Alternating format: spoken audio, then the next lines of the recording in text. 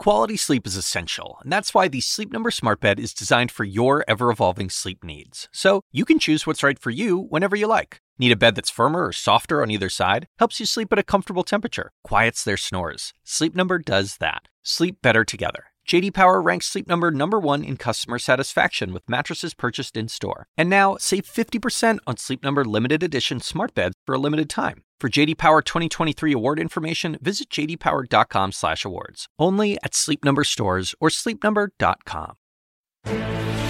This is CNN Breaking News. Welcome to The Lead. I'm Jake Tapper. We have some breaking news for you on a drug the president has been touting as a possible miracle treatment for coronavirus. It turns out one brand new study shows that hydroxychloroquine might not be miraculous at all, and in some cases could actually increase the chances of a coronavirus patient dying. We'll hit those details with Dr. Sanjay Gupta shortly. But first, right now, the death toll in the United States from coronavirus is nearing 44,000.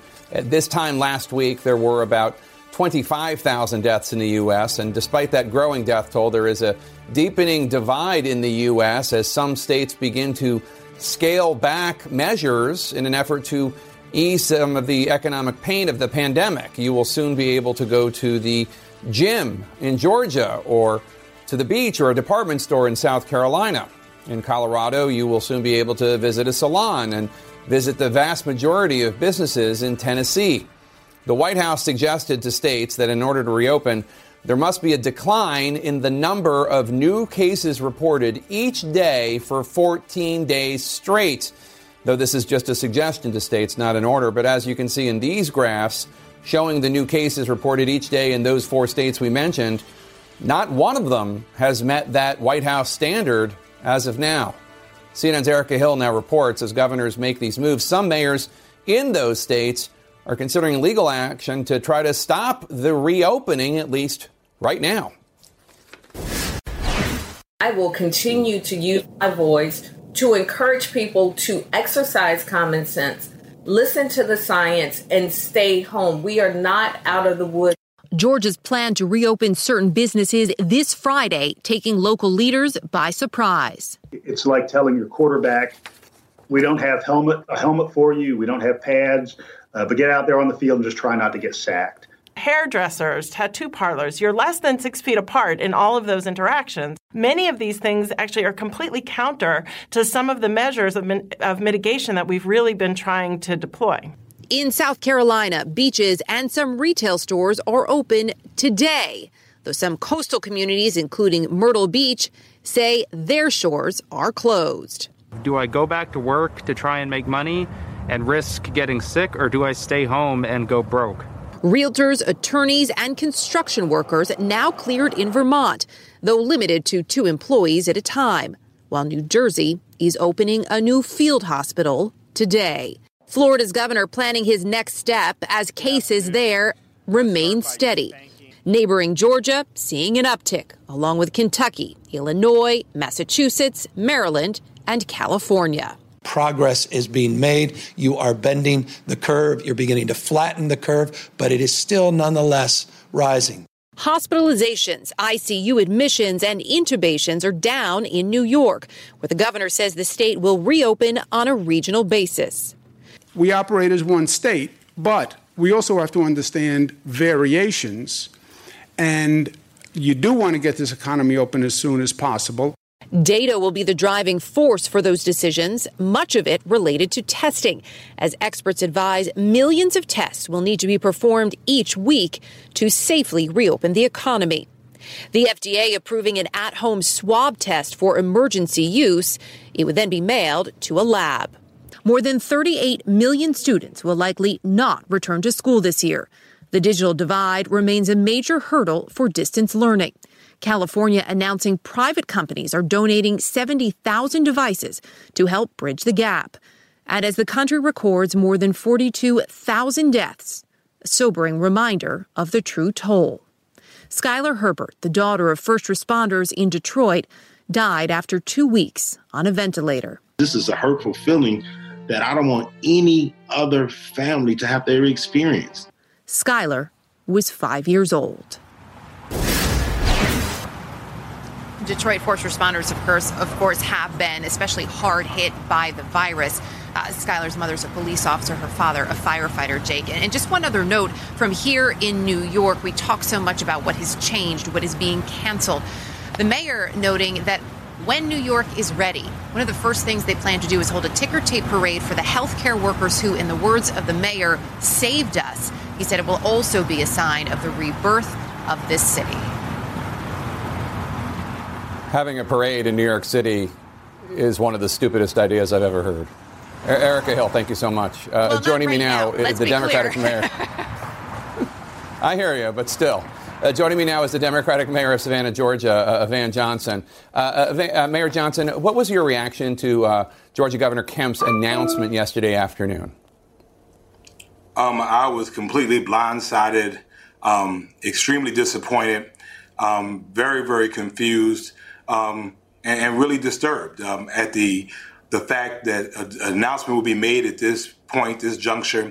We had not checked any of the boxes on the White House's playbook to gradually reopen states, and yet we're, really reopening our cities. Beyond that, the governor has a stay-at-home order that it extends to April the 30th, yet we're opening some businesses on the 24th and opening other businesses on the 27th. So Savannah is one of the biggest cities in the state of Georgia. He didn't talk to you before he made this announcement? I haven't spoken with the governor since this began. And I've the governor says governors from across the state. Mm-hmm. The governor says that this order is statewide and it cannot be overturned. Are you going to try to fight it, or are you going along with it? What is the reaction of Savannah?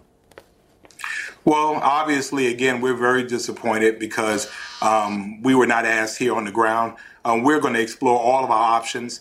But I've told our citizens this morning, they are the governors and they are the mayors of their own homes. They get to call the shots. And certainly they know the science is there, that they need to make sure they're doing the things that are necessary to keep them safe. We are not safe here in this community yet, and these businesses should not be open. I've also appealed to our local businesses. They know that it's not safe to open. Don't put themselves, don't put their employees, and don't put their customers at risk. So, Mr. Mayor, there's obviously a lot of economic pain and desperation out there. I'm sure you're seeing it in Savannah. What are you hearing from Savannah residents, Savannah business owners? What are they telling you? Are they ready to reopen? Do they want to reopen? I've heard from many businesses, Jake, all over our great community. And again, they're in pain. They're hurting. This has been a massive loss of opportunity for them. But I've heard them overwhelmingly say they want to do it when it's safe. They don't want to put their employees at risk. They don't want to put their customers at risk. But they're confused by it all because on the other end of it, we have a stay-at-home order until April the 30th, yet they're being allowed to open on the 24th and the 27th. So which order are you following? The stay-at-home order that's in place, or the order that's saying you can open on the 24th or the 27th. People are confused all over the place, and that's not a good thing for us in this time. We need to be able to speak with a very clear voice.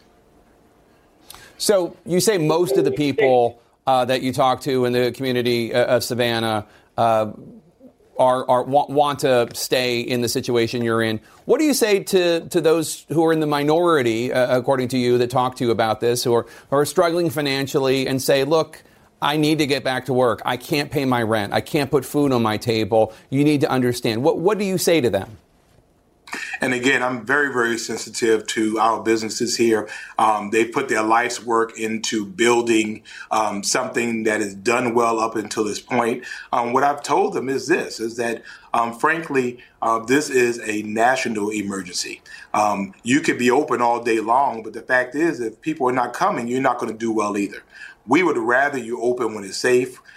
We don't want someone to be victimized by coming into your place of business, being infected in your place of business, or putting your business at a situation where you're closed for an extended period of time due to an outbreak in your business. So I think people get that. They understand that these are unusual unusual and extraordinary times. And I think people generally want to do the right thing. I think generally across the city, and from what I've heard from across the state, people want to open, but they want to open when it's safe. They don't want to just open for the sake of opening. In this case, people are more important than economics. So let me just ask you about your personal decisions, if you don't mind my asking. I mean, I'm sure that you go to the gym. I'm sure that you go to restaurants. I'm sure you've been to the movies. When do you plan to start doing that? Are you going to take advantage of the governor lifting the restrictions, or are you going to wait? What's your plan? Well, personally, you can tell by my physique that I'm in the gym every single day. But the reality is I'm not going anywhere until it's safe. And I have asked the city of Savannah that we're not going to resume normal business operations until it's safe for our employees and safe for our citizens. I'm doing the takeout thing. I'm learning how to cook. We have to be able to live in those types of things. And particularly when you look at hair salons and beauty shops, massage parlors, and tattoo parlors, there is no way to maintain social distancing in those cases. And just to me, I think it's really a bad decision. It's not based on science. We have the 14th highest infection rate in the country, and yet the 7th lowest testing rate. We have to do better here in Georgia if we're expecting to reopen safely. Mayor Van Johnson, God bless you. Thank you so much. And God bless the citizens of Savannah. We'll be thinking about you. Thank you. Keep us in your prayers. Thank you so much. Could you have been exposed to coronavirus and not even known it? One doctor, our doctor, Sanjay Gupta, he himself took a new antibody test to find that out, his experience and the results of that next. Plus, we're watching Capitol Hill, where the Senate is about to vote on a deal for more funding, desperately needed, for small business loans. Stay with us. Secretary Mnuchin, Chief of Staff Meadows. Welcome back. It's an unproven drug, often touted by President Trump as a possible treatment for coronavirus. What do you have to lose? Take it. I really think they should take it. Hydroxychloroquine. Try it. Hydroxychloroquine, which I think, as you know, it's a great malaria drug. It's worked unbelievably.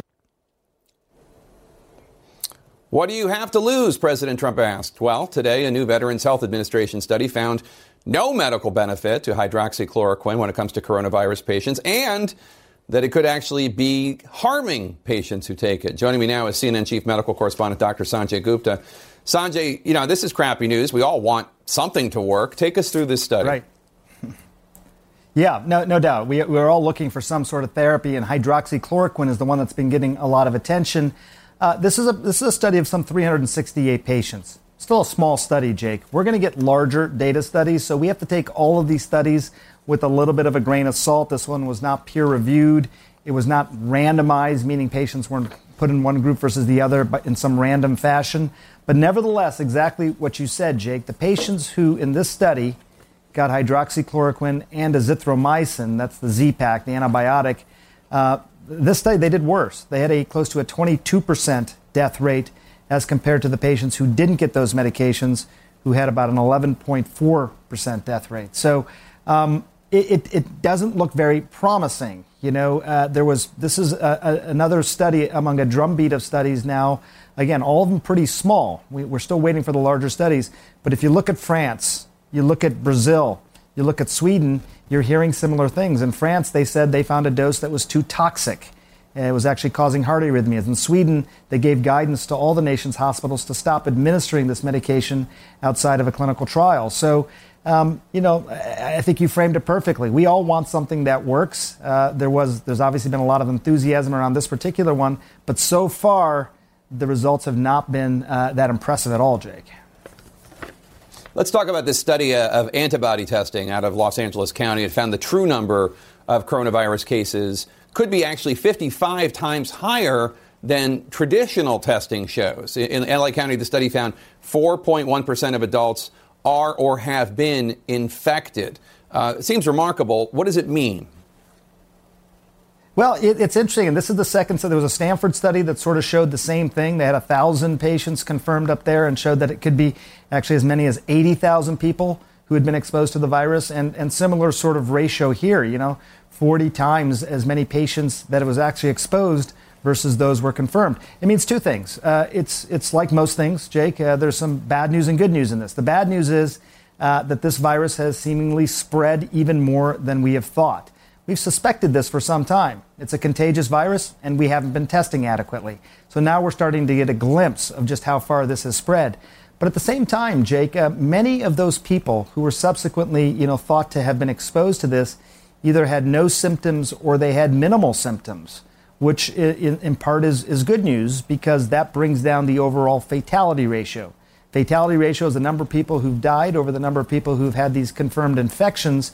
If there are more people who've had the infections, then that's going to bring down the fatality ratio. We still don't know what it is. It seems to be variable country to country, even region of country to other regions of country. But if there's a lot of people out there who aren't getting sick from this, it means it's widespread, but not as deadly as with the few confirmed infections that we have. And Sanjay, you got an antibody test. Tell us about it. Yeah, so, this was an interesting process. I mean, and healthcare workers are starting to get these tests because, they're taking care of patients. I wanted to see it firsthand, and there's been so many questions about this, Jake. You and I have talked about it. I decided to chronicle the experience as well and really talk to the people who are creating these tests to better understand it myself. Take a look. I'm going to put a tight squeeze on you over here, okay? There are two different tests that we are all becoming familiar with. A diagnostic test that searches for the genetic markers of the coronavirus, and this one that tests for antibodies. I'm going to give you a cold wipe. First thing you'll notice is that the antibody test requires blood. For me, it was just a poke. And just like that, we're all done. But then look at all the steps that take place after that. My blood is taken down to the lab and then spun down in a centrifuge. You're looking at my serum. That's the clear part that might contain antibodies if I have been previously exposed. The way to find that out is fascinating. Just take some of my serum and put it in the same test tube as the virus and see what happens. If you have antibodies against that, they're going to bind and we're going to be able to detect that. Dr. John Roback is the medical director of the blood bank at Emory University Hospital in Atlanta, where I practice as a neurosurgeon. I was able to get this test because I'm still working as a doctor at Emory, and healthcare workers are considered to be at high risk for COVID-19. Now, this particular test, approved under FDA emergency authorization at Emory, was developed by Roback and his colleagues. Right now, they test up to 300 people a day. By mid-June, they expect to be processing thousands a day. It's far more sophisticated than the tests you may have heard of recently. What do you make of these at-home tests for antibodies? I don't think that they can achieve the sorts of performance characteristics we can with these tests that we have in our clinical laboratory. We have a lot better control over the testing conditions, over the sample that was collected. Here's what happens in your body when you're infected. The blue line, that's how long the virus typically lives inside of you. Take a look at the green line. Early on, IgM antibodies appear, but they disappear shortly after. And then the red line, that's the IgG antibody. That's the one that appears after the infection is cleared and might provide immunity. For just how long, how strong, that we don't know yet. We do know that for other coronaviruses like SARS, antibodies lasted 2 to 3 years, and MERS, the Middle East Respiratory Syndrome, had antibody presence of about 3 years. But with this new coronavirus, it's still too early to tell. And in order to answer the question, researchers are going to focus on this term, neutralizing activity. You see, it doesn't necessarily matter how many antibodies you have. It only matters how well they work at keeping the virus from entering a human cell. And that can vary from person to person. It's fascinating that not everybody that has high levels of antibodies on the test we're doing now actually have very much neutralizing activity, that those antibodies might still be helping. It, causes us to pause a little bit before we, just categorically say if you have high antibodies, you're immune. What is the real value of having the test? I think if you're positive on this test, it indicates you've been exposed. That can give you a little bit of peace of mind. I think that, the cough I had 2 weeks ago, that was really COVID-19. It could indicate that, some of your close contacts should be tested. But perhaps most importantly, Dr. Roback told me something I hadn't really considered before, that if you test positive for the antibodies, that means you've dealt with this infection and you've beat it. And chances are that if you're exposed to it again, you'll beat it again. As for me, that part is still an open question mark. I tested negative. Sanjay, what are your big takeaways after undergoing this antibody test? I was trying to understand the justification right now. Everyone says you get the antibody test to find out if essentially you're immune to this. We can't say that yet. Those studies still need to be done. So is there any merit in really getting this test done? And I think it was that last thing that really sort of struck me. If you do have antibodies, you may not have even known that you had the infection, or maybe you had some cold-like symptoms earlier. The fact that you beat it already, even if you're not immune to it, means that if you are exposed to it again, you could beat it again. I think that was the point he was making. I think that, it's a peace of mind, Jake, at this point. Hopefully we get the studies proving you have immunity, but in the meantime, there may still be some merit. Yeah, and let us caution people at home. You go with the FDA-approved test. There's a lot of junky tests out there. I think there are 4 that are FDA-approved. Sanjay, before you go, I want to ask you, your governor, Governor Kemp of Georgia, is starting to lift restrictions and in Georgia, even though Georgia has not met the guidelines that President Trump and the White House have put out of 14 days decline of new coronavirus cases. You think this is a public health mistake, yes? This is a public health mistake. I mean, there's no question about it. I mean, look, I think it's reasonable to say this is a tough call for the governor, because I'm sure he has a lot of pressure on him, but this is not a tough call from a public health standpoint at all.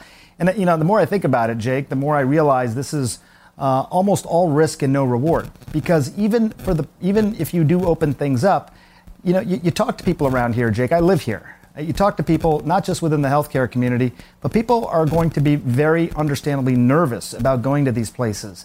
Has that doorknob been sterilized? Is the person who's about to give me a haircut, have they been tested? Has this building been disinfected in some way? What about the ventilation? If I sit at a restaurant, I'm there for over an hour. That's prolonged contact with people.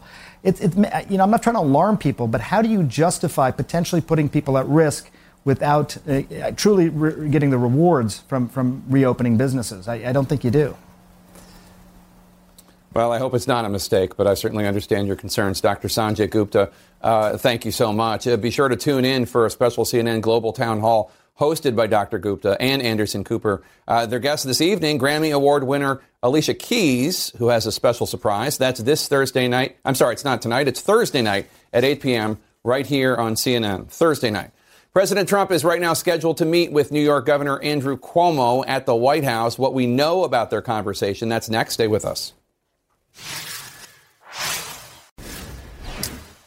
Welcome back. The president is trying now to depict concerns about coronavirus testing as, in his view, mostly partisan. There's bipartisan outcry still today that there's not enough testing. Why do you think it's a personal attack on you? Well, it's not bipartisan. It's mostly partisan. The reason that the Democrats and some others, maybe because they don't know, they want maximum because they want to be able to criticize. Because it's almost impossible to get to the maximum number, and yet we've been able to do it already. It's just inaccurate in so many different ways. To start with, I don't know of anyone advocating that every single American needs to be repeatedly tested over and over, which would theoretically be the maximum. But honestly, stepping back, to have only 4 million completed tests in a country of 328 million at this point in the pandemic, according to health experts, that's woefully inadequate at the very least. Those who have expressed concerns about inadequate tests and supplies and labs include Republican Senate Health Committee Chairman Senator Lamar Alexander, Trump's former FDA Director Scott Gottlieb, Republican Governors DeWine of Ohio, Hogan of Maryland, Baker of Massachusetts, and Ricketts of Nebraska, who said this just a few weeks ago. There's no governor in the country that feels like they've got enough testing. But because President Trump seems to want to shirk responsibility for any mishandling of this crisis, he depicts concerns that health officials in his own administration share as partisan. They are not. CNN's Caitlin Collins picks this story up from the White House. Good morning, everyone. This hour, President Trump will sit down with New York Governor Andrew Cuomo in the Oval Office. I have to get to Washington. Thank you, guys. Thank you.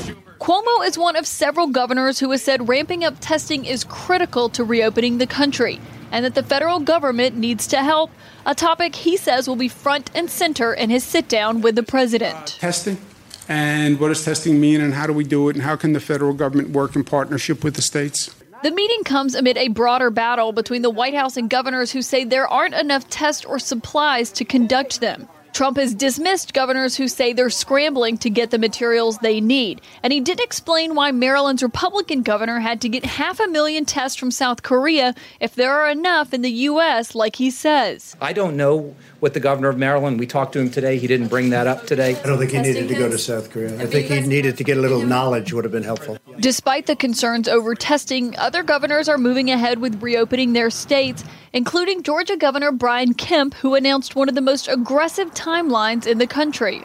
Well, I can tell you I don't give a damn about politics right now. We have information here from some of the governors, like in South Carolina, aren't meeting some of the criteria laid out by the White House for reopening. Each of the governors can decide for themselves whether they've reached specific guidelines in specific areas. As he faces criticism over his slow response to the coronavirus, President Trump announced in a late-night tweet that he was halting all immigration to the U.S. The announcement came with few details about its size or scope, and sources tell CNN the executive order he plans to sign was still being drafted when Trump tweeted. Given that immigration has largely been brought to a standstill by the coronavirus, critics claim it's a presidential distraction. I think the president ought to stop these diversions. What we really need is a focus on testing, a focus on contact tracing, so that we can open up again. Now, Jake, there are obviously questions about if the president's motivations behind that announcement last night were political, given the fact that we still don't have details on what that's going to look like. The president still has not signed that executive order, and his attorneys are still working on it today, signing that it wasn't fully ready to be implemented yet. Though I do want to note that the president's meeting with Governor Cuomo, which was scheduled to start at 4 p.m., has already ended, according to the White House, though they're not expecting to tell us exactly what went on in that meeting until we do see the president here at the briefing shortly. And Caitlin, the president seems to be arguing that it's time in this pandemic to start opening up the country, and yet the pandemic is so serious, all immigration needs to end. That doesn't make a whole lot of sense. Yeah, and his argument for why he needs to have this, which is, really only been spelled out to us on Twitter, but we've been speaking with sources who've been speaking with the president and working on this, basically say that his argument seems to be that these jobs, once they do return, he wants to preserve them for American workers, though what we're expecting based on what we've been hearing is that there are going to be some pretty broad exemptions to this. So the questions of just how effective it's going to be are a whole nother matter, because we should note right now there aren't a lot of visas being processed anyway. All right, Caitlin Collins at the White House, thanks so much. We expect the U.S. Senate to vote this hour on a new round of emergency financial relief. Minority Leader Chuck Schumer and House Speaker Nancy Pelosi are already touting the bill as a big win for Democrats who wanted the deal to go beyond funding for small business loans. The bill now includes $321 billion for small business loans and, in addition, $50 billion for disaster recovery loans, $75 billion for hospitals, $25 billion for coronavirus testing, and add another $2 billion for salaries and expenses from the Small Business Administration. Together, this relief package now tops $480 billion. Let's bring in CNN business anchor Julia Chatterley. And Julia, the $321 billion for small businesses has money designated for small businesses in rural areas, small businesses without existing accounts with banks and other lenders. But the process to determine who is not ironed out yet. Might that mean more delays? there's good and bad in this, and that's certainly the fear at this moment, Jake. What it looks like is that the cash is going to be allocated based on size of bank. The assumption being if you're a small bank, you'll get access to some of the smaller businesses. So far, so good. Except the program to upload the applications doesn't recognize banks based on size. So either that's going to have to be updated, and that could mean delays, or there'll be a window to get loans in from different size banks. I've had small businesses coming to me and saying, hey, I've got an application in with a big bank. Does that mean I'm going to be delayed here? And that's potentially the risk. There's nothing simple about this process, Jake.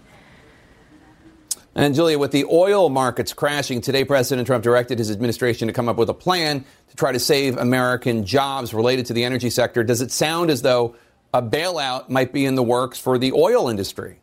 Bailouts or borrowing? I spoke to the CEO of the U.S. Chamber of Commerce today, and he was really clear. He said, look, the big oil companies, they're not going to need money. But for the smaller businesses, particularly in the shale sector, they're going to need emergency lending. They need access to what we've just been talking about, the Paycheck Protection Scheme. I looked at the numbers. The oil and gas sector just took 1% of the money available last time. So we'll be looking for a rise in the money coming around. But remember, this sector supports 10 million jobs. It's way bigger than just oil and gas names and small businesses here. There are some serious questions about the health and safety of workers who go to work in this environment. As businesses start to reopen in some areas, President Trump was asked yesterday, and he said he didn't have a legal opinion. The White House didn't have an opinion on the liability risk for these businesses. This is a growing concern for businesses who worry they'll be sued, and for people who don't want to go back to work and then get sick and possibly die. All of the above. Imagine being a gym in Georgia at this moment. I've spoken to a few lawyers today, and they said it comes down to reasonable precautions. It's something that the grocery sector has been dealing with now for weeks. 3 suggestions they've got. The first, you follow the most stringent as a business of the guidelines from the state or from the CDC guidelines, and you keep following those because they're evolving as the virus does. 2, a sign on the door. As a customer, you enter at your own risk. It's not foolproof, but it's something. And the second thing is talk to your insurance provider. But very quickly, Jake, for customers here, in the end, you're at your own risk. So you have to make good decisions, first and foremost. All right, we're going to talk more about the OSHA deal here in coming days, Julia, because there's still some serious questions I have about employees. Thanks so much. Appreciate it. Many schools across the country are closed for the rest of the year, but a huge number of students are not logging on for these online classes. I'm going to talk to the head of the nation's second largest school system about the challenges facing students and teachers there in Los Angeles. That's next. Stay with us.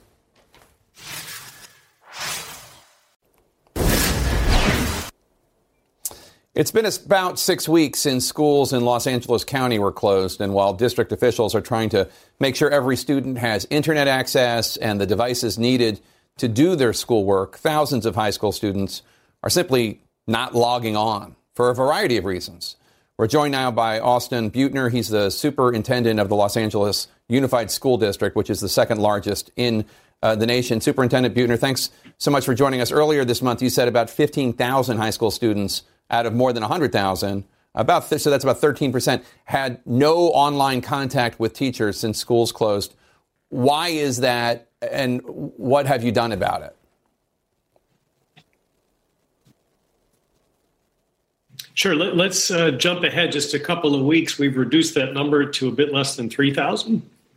But the context would be we didn't start from a position of strength. There's been much public conversation over years now about adequacy or lack thereof in public education funding, where a class size is too big, or we have libraries without librarians. And one of the other intended or unintended consequences of inadequate funding from the state is a lack of investment in the digital tools. So we started not from a position of strength, but we felt we had to connect every child.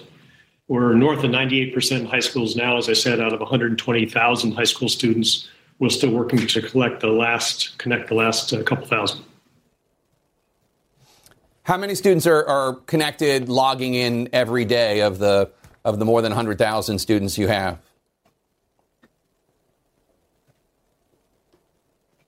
So if you look at balance between weekly, daily, about 98% every week. Daily would be close to 70%. But let's be careful to not look at that versus attendance, because logging in doesn't necessarily mean a student's working. And the converse, if a student's reading a book or working on a writing assignment, they may not be logged in. So we're looking at a bunch of more complex measures, and the transition to online is more complex than that. What we're looking to do is measure engagement, not just is a student logged on, because that's where it starts. More complex than that. Yeah, and it is complicated, I know, just from having kids myself. I mean, there's a dilemma that the teachers and superintendents and principals have, which is you don't want to be too tough. This is very, very difficult online learning. It's very, very challenging, especially for younger kids, especially for kids who already have learning challenges. But by the same token, you don't want it to be a joke. You don't want it to be nothing. And it's a very difficult line to walk.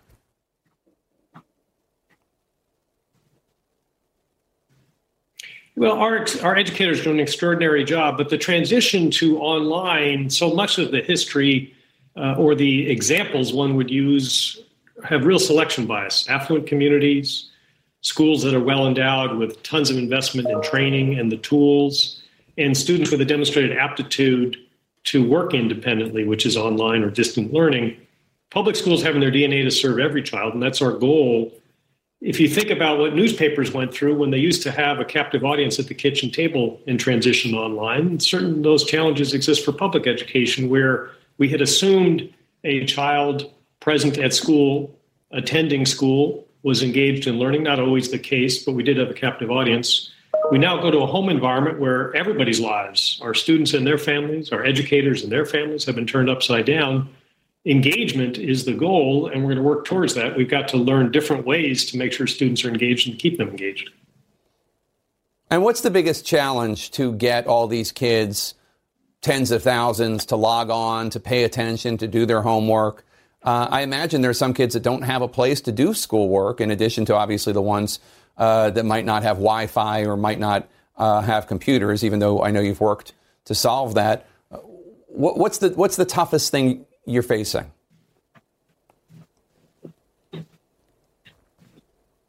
I'd say you touch on it there, Jake. We serve a community with great needs. More than 80% of the families that we serve live in poverty. They were struggling. Many of those families were struggling to get by even before this pandemic hit. It's only been made worse. We see that every day. We're providing almost 600,000 meals a day to students and families in our community. So the needs are real. The struggle is real. And engaging a student, keeping them learning, is only part of the struggle. We have to connect it to the safety net for all families. We have a mental health hotline to try to keep our students whole and connected, and recognize it is this delicate balance right now, because families are under a lot of pressure. You talk about it a lot and well chronicle it on your show. Education is one part of the picture, and we have to find ways to keep students engaged and learning as best they can, and we can help them in this environment. A very tough task for you and all the teachers, Los Angeles County. Thank you so much for your time, Superintendent Buettner. We wish you the best. Stay in touch. Coming up next, North Korea's Kim Jong-un, believed to be in grave condition. A source tells CNN what we know about his health and who might succeed him. That's next.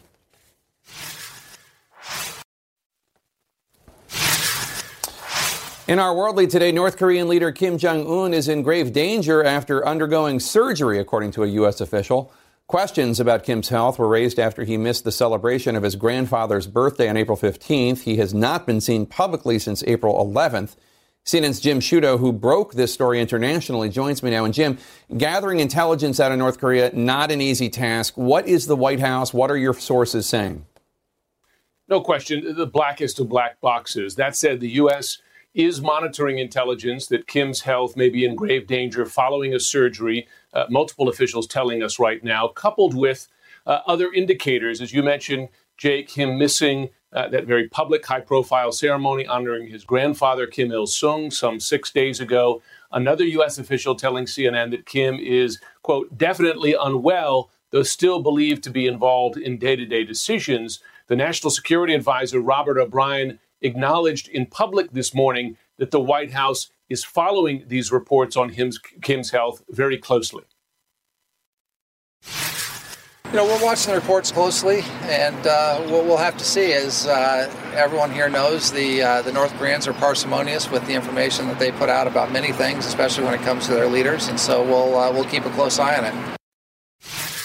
So given those difficulties of getting intelligence out of North Korea, U.S. officials taking it seriously enough that they have reached out to North Korea experts to discuss questions such as the possibility of succession, who would succeed Kim if he were not able to maintain leadership there. And that's another question that Robert O'Brien addressed in public this morning as well, Jake.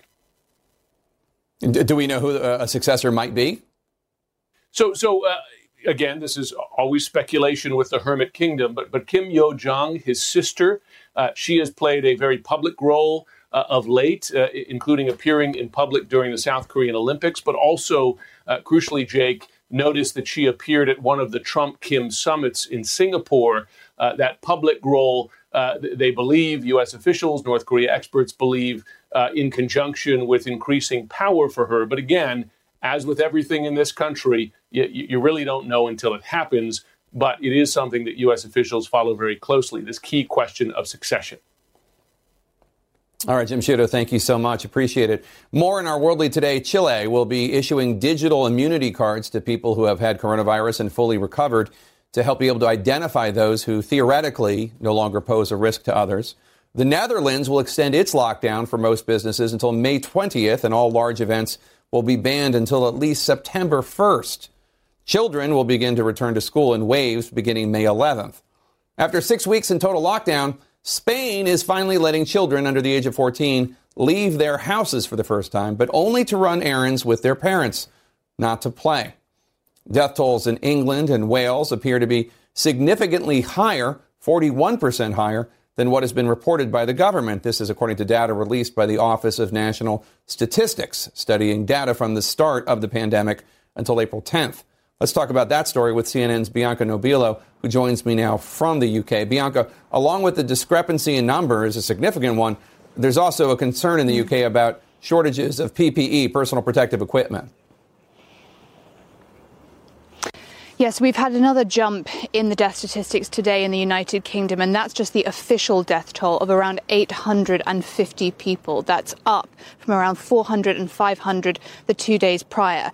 Now, the tragedy of that becomes even more difficult to bear when we consider that new data from the Office of National Statistics. Now, the difference in the data is the Office of National Statistics is incorporating care home deaths and deaths in the community. And when you factor that in, it looks like the death toll in Britain could actually be around 41% higher than what we've been told by the government. This had long been a concern because those in care homes are, of course, the most vulnerable to this. They are the oldest and often have other comorbidities. Now, all of that being said, there still remains a problem with personal protection equipment in the United Kingdom. The government they maintain there is enough. They say margins might be tight, but there is sufficient PPE.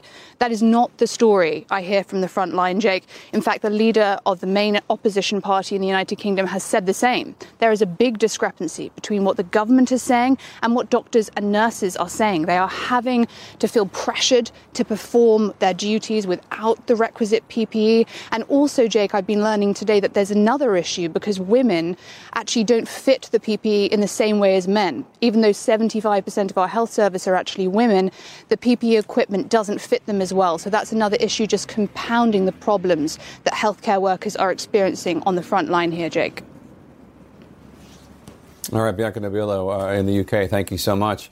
Finally today in our money lead, the economy is a disaster for so many people with so much pain, but there are some companies benefiting. Netflix has far exceeded its growth expectation. The company added an astonishing 16 million new subscribers last month alone. That's over twice what had been predicted. The pandemic is obviously forcing people to stay home and to tune in, binging on hits such as Tiger King or Love is Blind or Ozark. Netflix now has 183 million subscribers worldwide. Our coverage on CNN continues right now. When you work next level. And when you play next level. And when it's time to sleep, Sleep Number smart beds are designed to embrace your uniqueness, providing you with high-quality sleep every night. Sleep next level. J.D. Power ranks Sleep Number #1 in customer satisfaction with mattresses purchased in-store. And now, the Queen Sleep Number C4 smart bed is only $1,599. Save $300 for a limited time, only at Sleep Number stores or sleepnumber.com. Prices higher in Alaska and Hawaii. Quality sleep is essential, and that's why the Sleep Number smart bed is designed for your ever-evolving sleep needs. So you can choose what's right for you whenever you like. Need a bed that's firmer or softer on either side? Helps you sleep at a comfortable temperature. Quiets their snores. Sleep Number does that. Sleep better together. J.D. Power ranks Sleep Number #1 in customer satisfaction with mattresses purchased in-store. And now, save 50% on Sleep Number limited edition smart beds for a limited time. For J.D. Power 2023 award information, visit jdpower.com/awards. Only at Sleep Number stores or sleepnumber.com.